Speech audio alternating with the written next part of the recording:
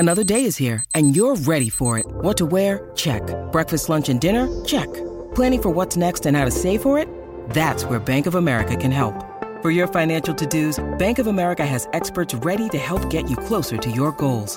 Get started at one of our local financial centers or 24/7 in our mobile banking app. Find a location near you at bankofamerica.com/talktous. What would you like the power to do? Mobile banking requires downloading the app and is only available for select devices. Message and data rates may apply. Bank of America N.A., member FDIC. If you're struggling to lose weight, you've probably heard about weight loss medications like Wegovy or Zepbound, and you might be wondering if they're right for you.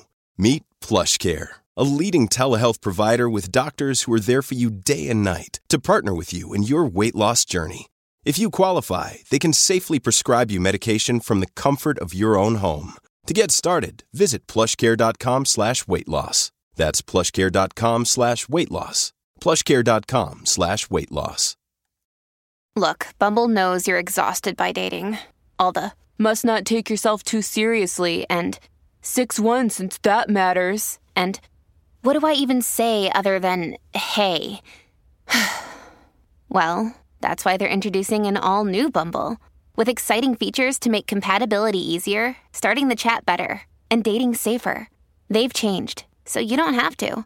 Download the new Bumble now. Welcome to the New Books Network. Hello, everyone, and welcome back to New Books in Medicine, a podcast channel on the New Books Network. I'm Rachel Pagonis, and I'm your host for this episode. Today I'm speaking with Professor Deborah Carr about her new book, Aging in America, published by the University of California Press this year, 2023. Deborah Carr is professor of sociology and director of the Center of Innovation in Social Science at Boston University. She's published more than 100 articles and chapters, as well as several books, among them Golden Years, Social Inequality in Later Life, and Worried Sick, How Stress Hurts Us and How to Bounce Back. She was editor-in-chief of the Journal of Gerontology Social Sciences and is principal investigator of the National Longitudinal Survey of Youth 1979. She's also a fellow of the Gerontological Society of America, a member of the Honorary Sociological Research Association, and the recipient of the 2022 Matilda White Riley Distinguished Scholar Award of the ASA Aging and Life Course section. And Debbie, welcome to the show. Oh, thank you for inviting me on. I'm really excited to have you here. And to begin, would you tell us a bit about your own background? And I'm particularly interested, too, in what prompted you to write Aging in America at this time. Sure. Well, I'm a sociologist, and for almost all of my career, I've studied aging. And there are not a lot of sociologists who study aging, but I think it's one of the most important questions facing society today. How can we meet the needs of the large and growing population age 65 plus? I think it's one of the few life stages that everyone will experience at some point if we're fortunate enough. And so we really need to understand what helps people to age well and how we as a society can meet the needs of an aging population. So I've been doing this work for a very long time. And I've done a lot of research on topics like end of life and older adult marriages and physical and mental health. So this is what I had done for about 20 years. And then I wrote the book when the editor of the series at University of California Press approached me about writing a book called Aging in America. And I jumped at the chance because it was really a great opportunity for me to put in one place all the studies that I've read and all the work kind of that I've done on my own in one place, really to give a portrait of who are older adults in the 21st century and what will aging look like for future generations, such as Generation X and the millennials that follow them. Yes, that's to me kind of a scary question, thinking of the millennials and the Xers becoming the old people, and maybe I should say the older people, and what will they be like? I wanted to ask you, you mentioned 65 and up, and that's a number that is usually used when we say older adults, but is that what we're talking about, people 65 and up? It is. And for the most part, statistics that are generated by the federal government, for instance, which I rely on heavily, do look at 65 plus as old age. But as I point out in the book, age is more than just a number, that cliche. People age at different paces. So those people who didn't have the privilege of going to college or who work in blue collar jobs that have a lot of wear and tear on the body, they might have an older body at a much younger age. Whereas those people who have had the privilege of higher education, who do white collar sedentary work, might not experience any physical health symptoms until they're 75 or 80. So even though statistically old age refers to those age 65 plus in the United States, in the book, I really delve into this pattern or phenomena whereby age means very different things based on one's social location. Huh. Yeah, that's really interesting. I suppose there's two things as well, which is one is that society may view anyone as 65 and older old. Regardless, you may be perceived as that way, whereas the individual, as you say, someone younger may be actually biologically old rather than chronologically, or somebody much older may be quite young biologically. Absolutely. And that's part of the reason why when we think about social policies that work well or less well, this is one of those factors that matters, right? That retirement age historically has been 65. For younger cohorts, for my cohort, for instance, Generation X, we can't pull our full Social Security benefits until 67, for instance. But those hard, fast policies and benefits that are key to age are have problems in some ways because people have very different needs, as I had just mentioned. Yeah. Well, let's start with the book. And the book itself gives, as you said, a really wide-ranging look at the different components and aspects of aging. And it's also written in an accessible style. And by that, I mean it's more descriptive than theoretical. So it's great to read. Who do you want it to reach? Who needs to understand the phenomenon of aging in America? Great. Well, as most authors would say, everyone. But for the most part, realistically, I think the readership is probably undergraduate students, graduate students, and maybe social work or public policy. Those students whose career interests or whose academic background really requires a knowledge of aging. But I'm not being facetious when I say this is a book I think that everybody should read. As I've mentioned earlier, our population is old and getting older. And, 1 in 5 Americans will be an older adult in the very near future. And that is more than at any point in history. So I believe that people working in any profession, from law to business to medicine to long-term care, really needs to understand why our population is getting older and what we can do to meet the needs of older adults. And any individual, for that matter, who has a family, who has an older grandparent, or who is a caregiver to an aging spouse, I think the book has information for them as well that could be really helpful at a practical level. That raises another question for me, is just who is it then that's making, so of course there is the government making policies, but who else is determining what will happen with older people? What is the protocol? What I don't know. I suppose how they age, where they live, what kinds of benefits and things they have access to, or education or jobs they have access to. Yeah, that's a great question. I mean, kind of things like Social Security benefits or Medicare, that is done at the federal level. But when you think about even more seemingly simple things like supports and services, that does happen at a much more local level. So does a city have a van that drives older adults to medical appointments or grocery stores, for instance? Or what kind of benefits do employers provide to their workers who might need to take time off to care for an aging spouse or an aging parent? Those are things that people really need to think about.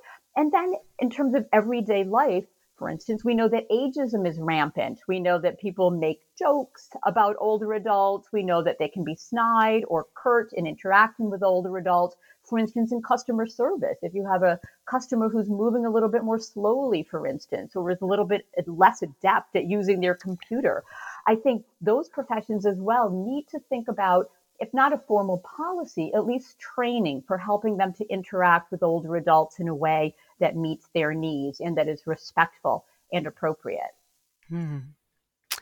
So chapter 1, this is really interesting, begins with a historical perspective on aging. And you write that in 1795, Thomas Paine imagined a national old age pension program such that older adults could, and I'm quoting here, live without wretchedness and go decently out of the world. But, as you write, nothing like Paine's vision was enacted until the Social Security Act of 1935. What was life like for older American adults in the interim? Was it wretched?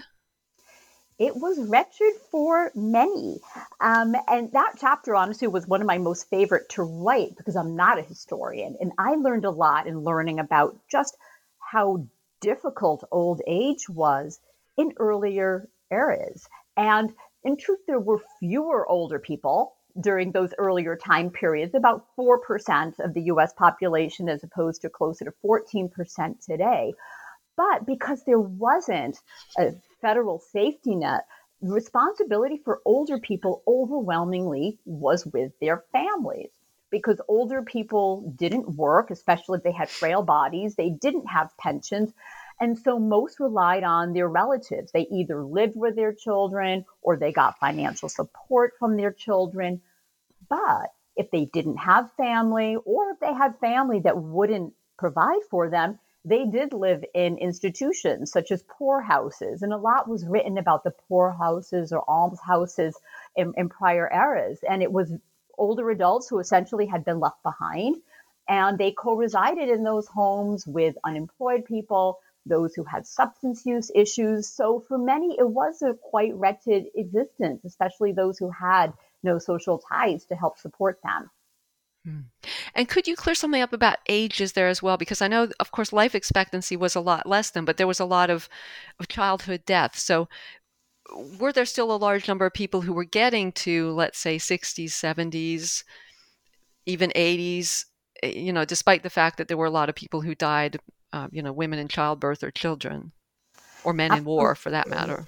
Yeah, that's a great point. And thank you for pointing that out. There were indeed older people. And in 1900, 1910, about 4% of the population was over age 65. And life expectancy was much lower back then. But it was because, as you mentioned, infants and children were dying. So if you think about, we take an average of how long people live. And if you have a lot of people dying at age 0 or 1 due to infant mortality, that pulls down the overall life expectancy. But those people who did manage to survive through childhood illness and infant death, they could live to age 60, 70, 80. And look at photos from that era, right? You'll certainly see pictures of older adults. So people did indeed survive until old age, even though the obstacles to surviving were much higher then. Yeah. And so, we talked about the Social Security Act of 1935, and there was that. And then I know a bit about the history of Medicare, which was passed in 1965. Can you say what were the impact of those two acts on older adulthood? It was life-changing in many ways. And even though there are still critiques people could raise against Social Security today, it really did lift millions of people above poverty. And during the early stages, those first few decades of Social Security from the 1930s to the 60s, there was still a quite high poverty rate, but that diminished once those benefits were increased. But if you look at the poverty rate data, for instance, the proportion who lived beneath the federal poverty line, among older adults, it was about a third, about 30% prior to the onset of expanding Social Security, and now it's down to about 10%. So it really had a dramatic impact, allowing older adults to live on their own and not to live with their families, to avoid the quote unquote poorhouse, and really to be able to afford a much better quality of life than they had in prior decades. Wow, that makes me wonder if that's helped lead to, kind of a social phenomenon, which is older people living on their own, continuing to live independently, but maybe also experiencing more loneliness because they're no longer living with younger generations. Yeah, you're absolutely right. I think the capacity to live alone can be, a double-edged sword. Most older adults today, they do want to live on their own. They love their children, but they want what some people have termed intimacy at a distance. You want to be near your children, but not in their home. But as you mentioned, that raises important issues. A lot of older adults today, especially those who live in older homes, find that their homes are not appropriate for aging bodies, for instance. So they do struggle when they physically live on their own. And as the pandemic showed us in a very dramatic way, we do have high rates of social isolation and loneliness among older adults, especially those who live on their own or who might not be adept at using things like Zoom to communicate with people outside of their home. So you are right that independence does come at a cost. Hmm. Okay, and I think we'll probably get into that a little bit more later, but I'm still in chapter 1 here, and it gets into more contemporary perspectives. And you mentioned something called the epidemiologic transition, which refers to a period when infectious diseases became mostly curable and chronic diseases started to be the leading causes of death in the U.S. instead. And you described 2 theoretical responses to this transition as people began to live longer. The first was disengagement theory, and then later there was activity theory. And I'll say that both of them, to me, seem kind of simplistic now, but they do speak to how older adults were perceived in the middle of the 20th century. So would you briefly describe what those 2 theories say and what also they posited for older adults? Yes, these 2 theories, disengagement theory and activity theory, came out in the 1960s, and they were really among the first academic theories of aging, in part because older adults were relatively rarer, right, in the past, but they also were an afterthought at some level. And those 2 theories, when you hear them today, they do sound simplistic, and one in particular sounds very outdated. But they did give a lens for thinking about older adults and how to meet their needs.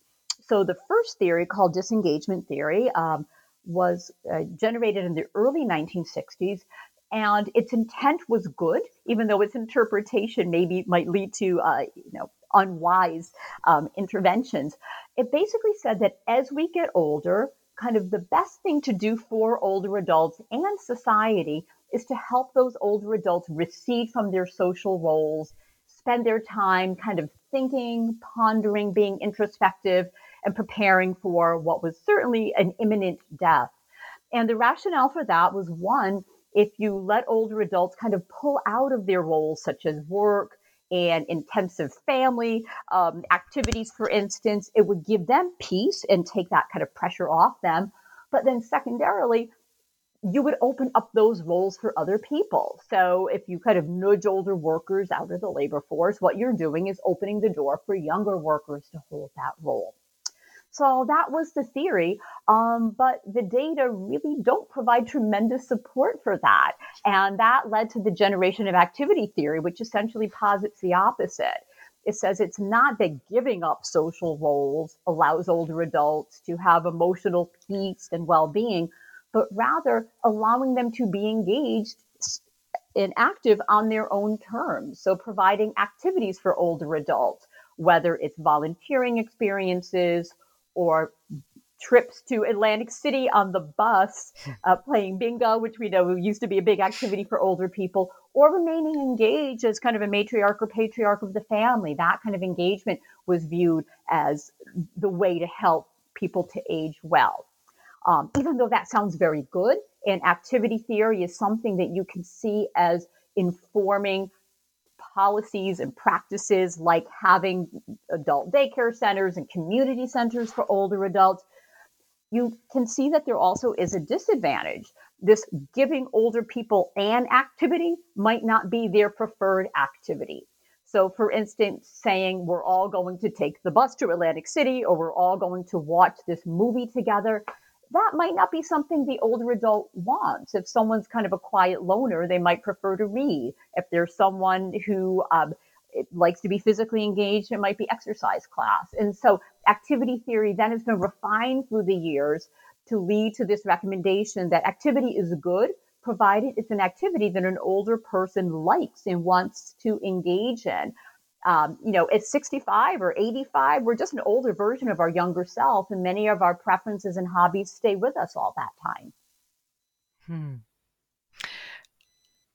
It seems to me like, I guess you said it's kind of evolved. It seems like activity theory still exist, because I see a lot of things like bingo for older people and the bus trips where I live. You go into the post office and there's posters on the wall about a bus trip to, we don't have Atlantic City here in England, but similar things to the coast. And in Europe, I don't know if you have it in the States, the University of the Third Age.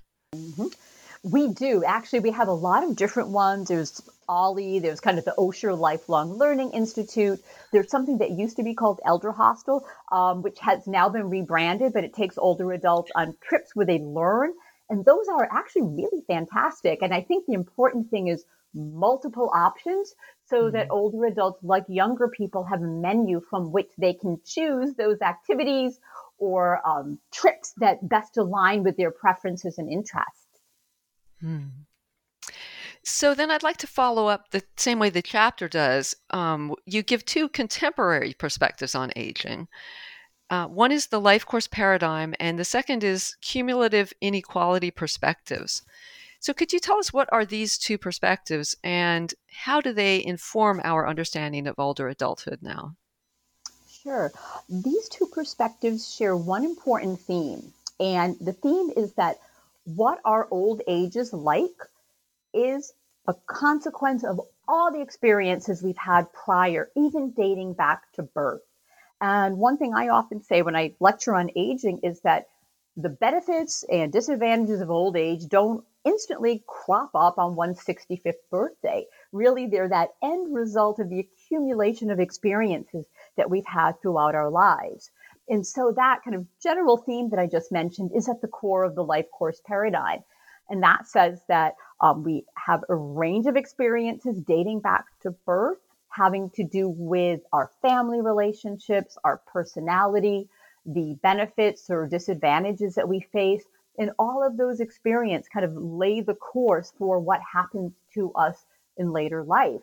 And what happens to us at 65 in many ways depends on what kind of job we had at 40, what kind of education we obtained by the time we were 21.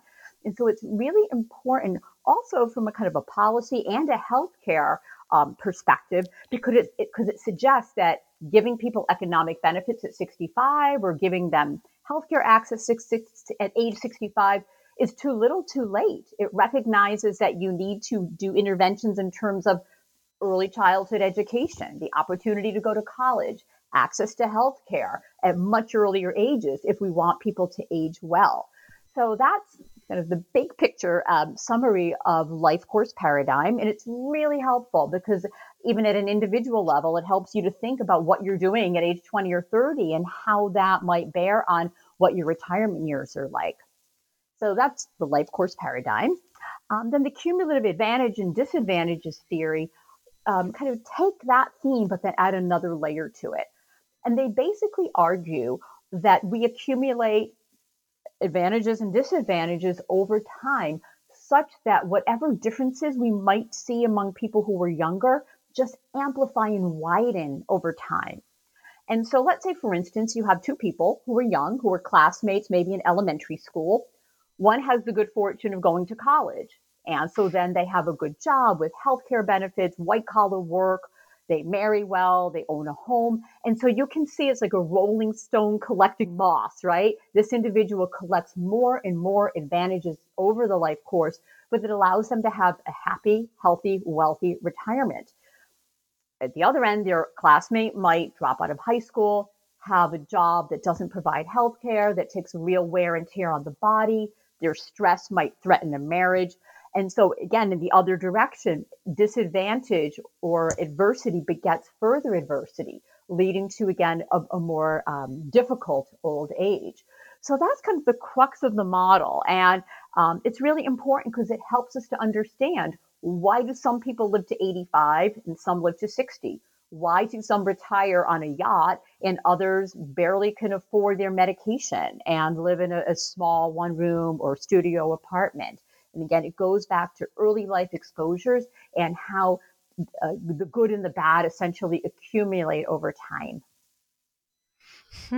Well, that's interesting. So what does that tell us about what policy should be in place in older age for people who have had, let's say, not many advantages throughout their life, and that's clear?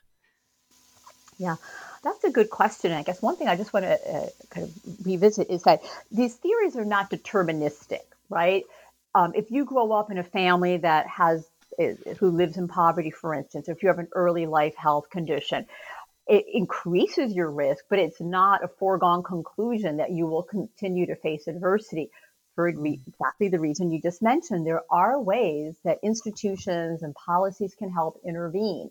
One might be more support for college financial aid, for instance, right? Loan forgiveness, so more students can go to college, even if they come from disadvantaged economic backgrounds, because we know that college does provide a realm of resources that help people to age successfully in terms of having better quality jobs and jobs with health insurance. The other, and this might sound alien to you living in the UK, but we don't have socialized healthcare in the United States. And lower income people often do not have health insurance. They do not have access to preventative care or the medications they need, even in younger ages. So I think from a policy perspective, if we did more to ensure that people of all ages, of all economic backgrounds, have access to high quality preventative and curative care, that will help them to age well. Also, environmental interventions. We know that some neighborhoods are less safe. In lower income neighborhoods, it's much more difficult to find healthy, affordable foods.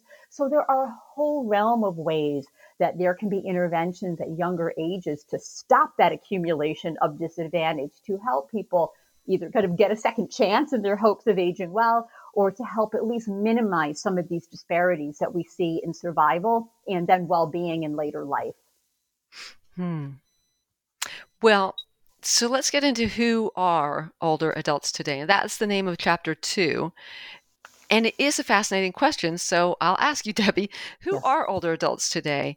And in the book, there's all these fascinating demographic details, which we don't have time to go into all of them. But could you summarize some trends, maybe? Sure.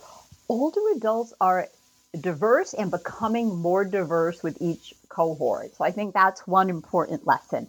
Older adults in the general snapshot, they're people over age 65.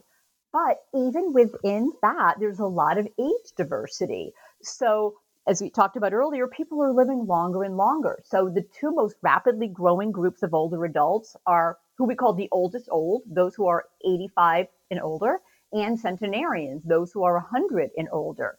So over time, it's not just that we have more old people, but we have more older people in those latter two categories, those who are much older. And those are really the groups that have a greater number of health concerns, including cognitive health problems. So we have age diversity. And I think that's really important because someone who's 65, they have very little in common with someone who's 100. And so that makes us think that we can't have a one-size-fits-all mindset when it comes to the older population. And we really need to think about these different needs that people have based on, again, whether they're 65 or 66 versus 100. Another thing about older adults, it's kind of a persistent trend from the population level that most people don't see going away anytime soon, is older adults in the US are overwhelmingly female. And anyone who has ever visited a long-term care facility will notice that they see lots of women. And that's in part because women live on average anywhere between 5 and 7 years longer than men for a realm of reasons. But the population definitely skews more female. And that also raises some issues about the particular needs that older women might have, including needs that are economic. Another characteristic that we see is that the older adult population is getting more and more educated with each generation. And so it was very rare, again, for our grandparents or great-grandparents generations to graduate high school. Today it's very common to have graduated college, and that means that they have greater health literacy, lower rates of smoking, a whole collection of behaviors that tend to be more healthy. And that's something that we see with this rising level of education across generations. Then finally, one last one I'll mention is that we have, with each generation, older adults are becoming more racially and ethnically diverse. That has to do with a range of different explanations. One is immigration, right? Immigration patterns, where we have rising proportions of older adults who are of Latino or Asian ethnicity. The proportion of older adults that are Black is pretty stable over time.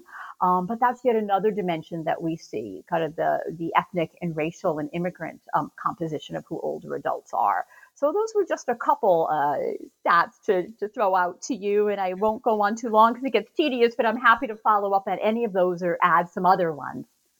Yeah, sure. So I'll follow up in one area. You mentioned the increasing diversity, but you also have several graphs in that chapter showing that people of different races and ethnicities, on average, have different, shorter or longer lifespans with not even white women. So I want to ask you about this, the Hispanic paradox.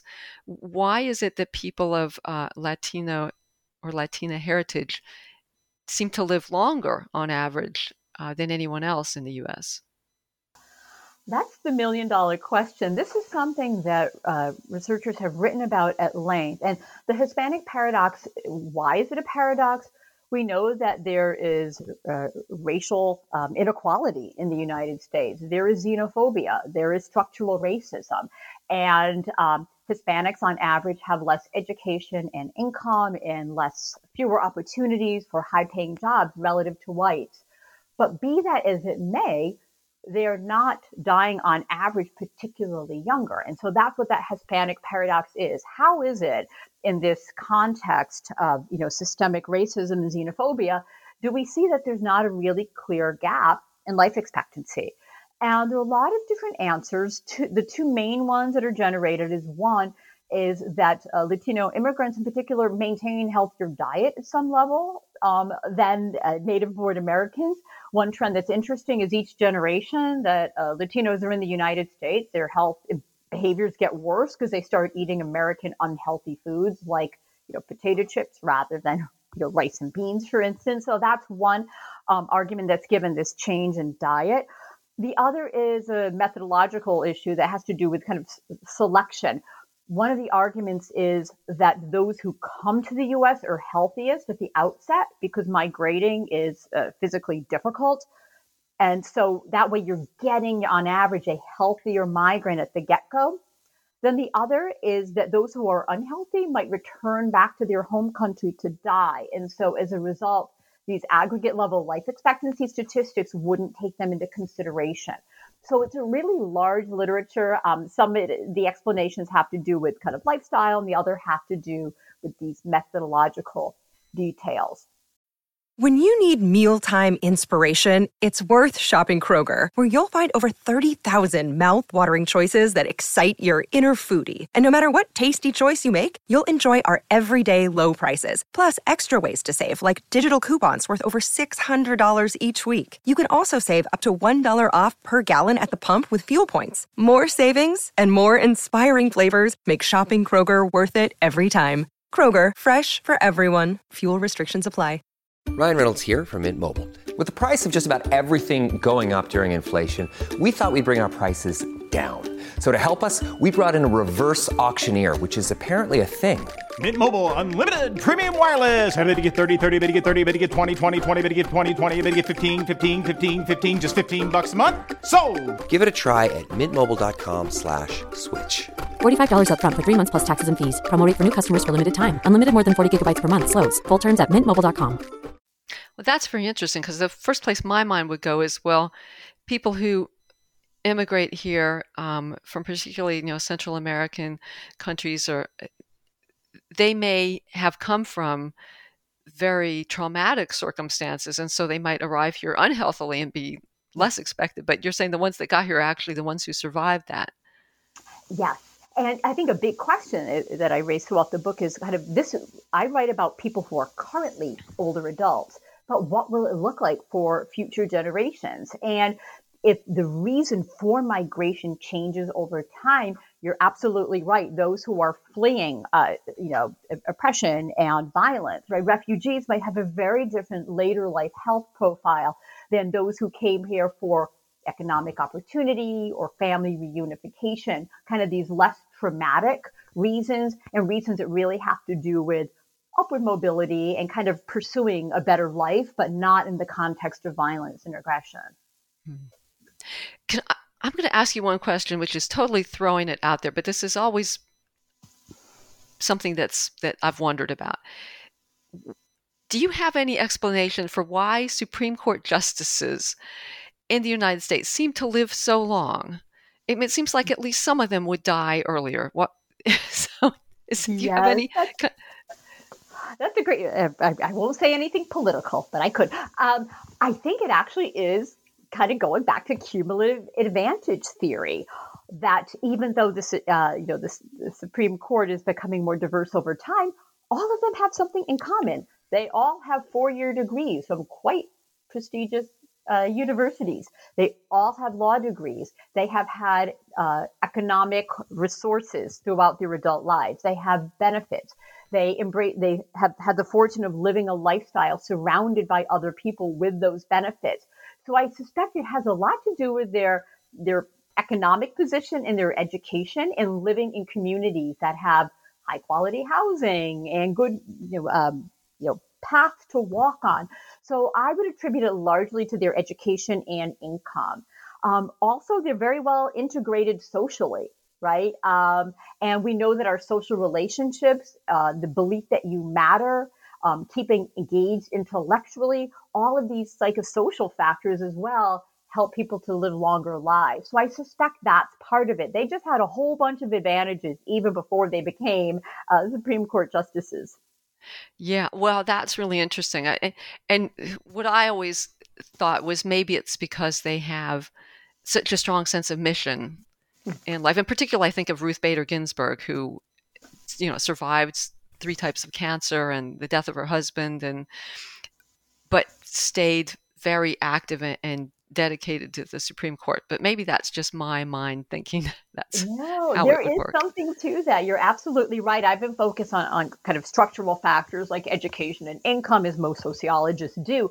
But you're absolutely right. There's a whole body of research generated largely by psychologists that does identify these other more, spiritual or interpersonal or psychological factors. I mean, and Ruth Bader Ginsburg's case, we all know that she could plank, right? And so she was really dedicated to physical fitness. She had a real clear sense of purpose. And there is data showing that having a high sense of purpose is linked with longer lifespan. Another trait that's linked with longer lifespan is people who hold positive versus negative views about old age. So if someone believes that old age is linked with just death and demise, then that leads to behaviors that kind of hasten death and demise. And there's a psychologist named Becca Levy who's written about this at great length. Those people who believe that you continue to kind of grow in old age and who act on that do live longer. So there is something about optimism, positive regard, engagement that do lead to longer lifespans, in part because it triggers some of these very healthy behaviors, seeking out social support, and all the kind of soft factors, right, outside of money that help people to live a longer life. Oh, yeah, I can see how it's all connected there. Yeah. So, okay, let's go back to something that came up before, which is loneliness and isolation, and also the difference in women, the longevity of women versus men. So in chapter 3, you bring up 5 common challenges among older adults, including loneliness and social isolation. And you brought up this statistic that jumped out at me. And it says in 2018, 70% of men, but just 46% of women ages 65 and older were currently married. And among those ages 85 and older, 60% of men, but just 17% of women are married. And that raises the question for me, do older men and women experience loneliness and isolation differentially? Yeah, that's a great question. They do. And most older people want someone in their life. It just differs who that person is. And so exactly as you pointed out, men are much more likely than women to be married at older ages. And partly it's because, men tend to be the one who dies first in a marriage, something we touched on earlier. And so widowed women tend to kind of live on their own. Also, men are more likely to remarry upon divorce or widowhood, in part because some would argue they have a greater need for a caretaker, right, than women do. But also men tend to prefer a younger woman. And so they have a larger pool. Whereas, an 80-year-old woman will have far fewer options should she choose to remarry. So that's kind of one thing going on in the background. Men and women are actually cohabiting outside of marriage, even in old ages, at ever rising numbers. So that's one other kind of resource they have against the social isolation. But in short, men tend to seek out romantic partners as their source of emotional support and their hedge against loneliness. So that's either their wife or a new spouse or a no romantic partner. Women who are alone and unmarried may not necessarily be lonely because they turn to their children very often. They turn to their friends who often are also widowed, other members of their community. So men and women use different strategies for filling out their social worlds.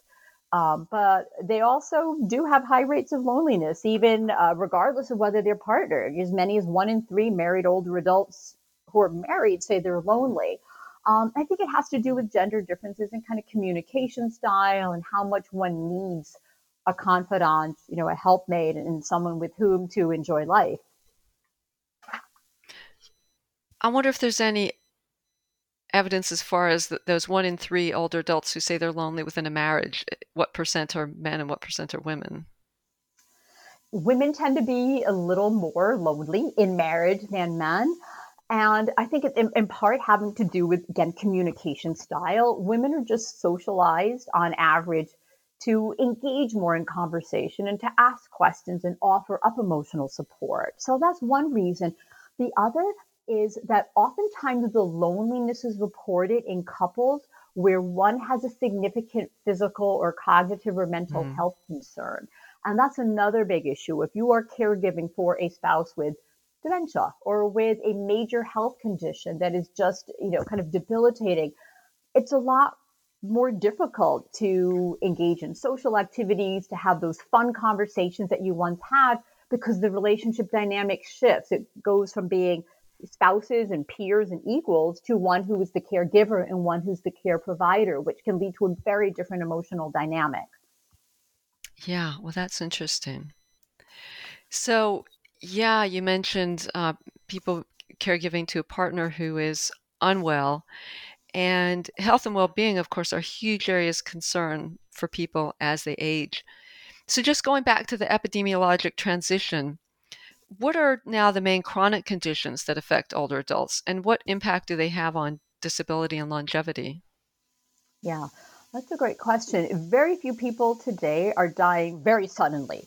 The leading causes of death are heart disease and cancer. And COVID did crack the top 3 for older adults over the past couple of years, but that may kind of diminish, we hope. And then behind heart disease and cancer tends to be lung-related diseases like COPD, chronic obstructive pulmonary disorder. And those are all chronic diseases, which means that you can live with them for 10, 20, 30 years with some compromised well-being, some compromised capacity to get around. So they really have outsized impacts on older adults' quality of life. You might need a caregiver. You might need long-term care. You might need to use assistive devices, for instance. And we have greater medical technologies today that allow people to take medications and get a lot of these conditions under control, but they still do have an impact on everyday life because we can live with these things for very long time periods. And so those are the more physical ones, but then obviously another one that is a major strain on older adults is rising rates of Alzheimer's, dementia, which is debilitating. People can live with it for a very long time, and it has a tremendous impact on the individual and their families because it just changes everything, including relationships. Yeah. And those rising rates of Alzheimer's and dementia, is that because there are more older people now, or is there some other reason? That's the main reason, because we have more and more people, not just who are older, but who are those 2 oldest groups I mentioned earlier, 85 plus and 100 plus. And even though there's a stereotype that old age is synonymous with cognitive decline and senility, if you look at the data, the rates of cognitive impairment and dementia really do not start to increase starkly until after 85, right? It's about 35% of those who are currently 85 plus. And so it does have, on average, that later age of onset. Yeah.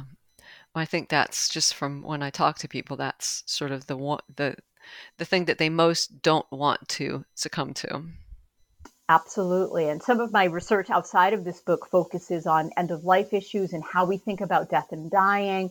And in vignette studies, when you kind of present older adults with this question of what would be less tolerable to you, living with physical pain or living with a lack of recognition of the world around you, people are far less likely to want to live with severe cognitive impairment. Most people feel they can withstand the physical pain, but if they ever become incapable of communicating with others, that's the point at which they start thinking about, not wanting to live anymore. Yeah, and I suppose this brings up a whole other can of worms we don't have to open, but Yes. in Europe, there's assisted dying, which someone could choose if they have unbearable physical pain, but it's not something that you really can choose if you have severe dementia. Yeah. Exactly, because one of the criteria for being able to make that request is being of, quote, sound mind, right? And in dementia, there's the belief that someone doesn't have decision-making capacity. So you're absolutely right. It's a huge can of worms, politically, ethically, religiously. Yes, yeah. So let's go to something more positive then. Yes. I love the way the book ends with a discussion of how older adults, rather than being seen as a burden, can be perceived as what you call a global resource. So, what can older adults uniquely offer to society, and how might we all benefit from embracing this perspective?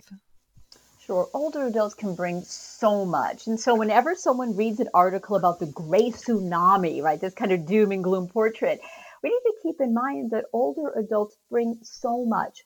First, they are among the largest volunteer labor force in the United States, and I suspect in Europe as well, contributing, tens of thousands of hours each year in roles like museum docents and school volunteers. So many are giving back to society. Many are caregivers to grandchildren. So older adults are clearly contributing. But at other levels, they're a lifeline, right? They are our source of memory, our source of history, our source of culture. And if people would kind of open their ears and listen to the stories of older adults, they provide this wonderful lens into history and to culture, right, from days past. So I think there's a lot we can learn from older adults. We know that wisdom increases with age. And so listening to older adults for their perspective, for their deeply earned knowledge, that can be really a benefit to all of us. And what about caregiving? Because they may also be taking care of grandchildren or providing money to children in some cases. Definitely so. Older adults often, for families that face a lot of economic adversity, they can be the custodial caregiver. We see rising numbers of older adults who are the main caregiver for a grandchild, often because that child in the middle generation has faced adversity, either in terms of opioid addiction or incarceration or other mental health concerns. And the grandparents are really stepping up in some communities and providing just a really important service. Also providing economic resources for their children and grandchildren. We see rising numbers of older adults, for instance, taking on parts of college tuition for their grandchildren. So there are clear economic contributions that older adults make. And so I think that's really something important. So I'm glad you raised that. And then the final point that I often make is sometimes people will sit back and say, why are we giving all this money to Social Security and, Medicare? Why are we giving money to older people and trying to kind of spark this generational debate? But it's important to recognize that families are interconnected. So if older adults are receiving financial support, that means that they don't need to rely on the younger family members, or they'll have resources that they can share with the younger generation, or they'll have the good health that's needed to be able to care for grandchildren, or children or spouses. So investments in older people are not a zero-sum game, and they do, in fact, help the generations that are younger than them within their own families and beyond. Yeah, that all makes a lot of sense. And I'm thinking too that society is very lucky to have so much unpaid work that is done by older adults, because they may have left the paying workforce and be doing work that arguably should be remunerated, but it's not. It's Because not. there are, yeah. Anyway, I'll let you speak. Oh, I'm sorry. Yeah, absolutely. I mean, just thinking in the United States, people should think about who do they see when they go to vote at elections? Who are the volunteers at elections? Almost uniformly, persons of the retirement age, or if you go to museums. And you do raise an important question. Why aren't they paid? And there are actually some federal programs in the US, and you're probably more generous about this in Europe, that are subsidized volunteer programs. So just as we have, the Peace Corps in the United States, we do have these different volunteering corps. One that focuses on kind of helping kids in school, and the other is visiting older adults who are actually in poorer health. And this volunteer force, they earn a stipend for doing so. It's not a large stipend, but it's kind of enough that it helps older adults who are just at or above the poverty line have a little bit more money to make it worth your while to do this kind of social engagement. Yeah. And it seems like both in the States, where I'm originally from, and also in the UK, where there's an absence of government-funded programs, that's where these volunteers, who are very often retired people, step in. And really, there should be enough funding for these programs, but there isn't. And it's kind of, society is able to fall back on these volunteers because they now have the free time to do it. Yeah, absolutely. You think about kind of public schools as one example that are, in some areas in particular, are woefully underfunded. And some of these volunteering programs that place older adults in the classroom or help with reading tutoring, for instance, they really are filling a very important need. Yeah. Well, it's all really interesting, and I agree with you. Everybody should read this book. But Debbie, so I'd like to ask you too before we go, what are you working on now? Yeah, a couple of projects. One new paper that'll be coming out is actually a new area for me, and I think actually this is such a pressing social concern, but it's looking at climate change and aging. And we know that climate change is real, and the planet is getting warmer and warmer. And one thing that I'm looking at with some colleagues is how does climate change and increasing temperatures align with population aging? Because we know that older people are much more vulnerable to heat extremes, right? If you have heart disease, diabetes, that heat can be really difficult for you. Some medications make you really vulnerable to heat. And what we find is that there are pockets of the United States and worldwide where the population is aging most rapidly and temperatures are increasing most starkly. And so we identify what we call hotspots, these places where it's a perfect storm of growing number of older people who are sensitive to heat and rising temperatures. And it really, we think, provides an important map to identify those parts of the world where you're going to have lots of older adults who are dependent on healthcare, who might need more medical assistance on those really hot days. And so our conclusion is that any kind of climate change policy needs to consider the distinctive needs that older adults have, because the impacts of heat are much more dire for them. So that's one new project I have that I think is important and timely. Well, it's a whole other aspect of climate justice. Absolutely. And it's not to take away from the fact that we know that lower income neighborhoods have fewer trees, for instance, and less air conditioning. But for older adults, they do also have these very distinctive demands or strains on them that makes it a lot harder to deal with these rising number of temperature extremes.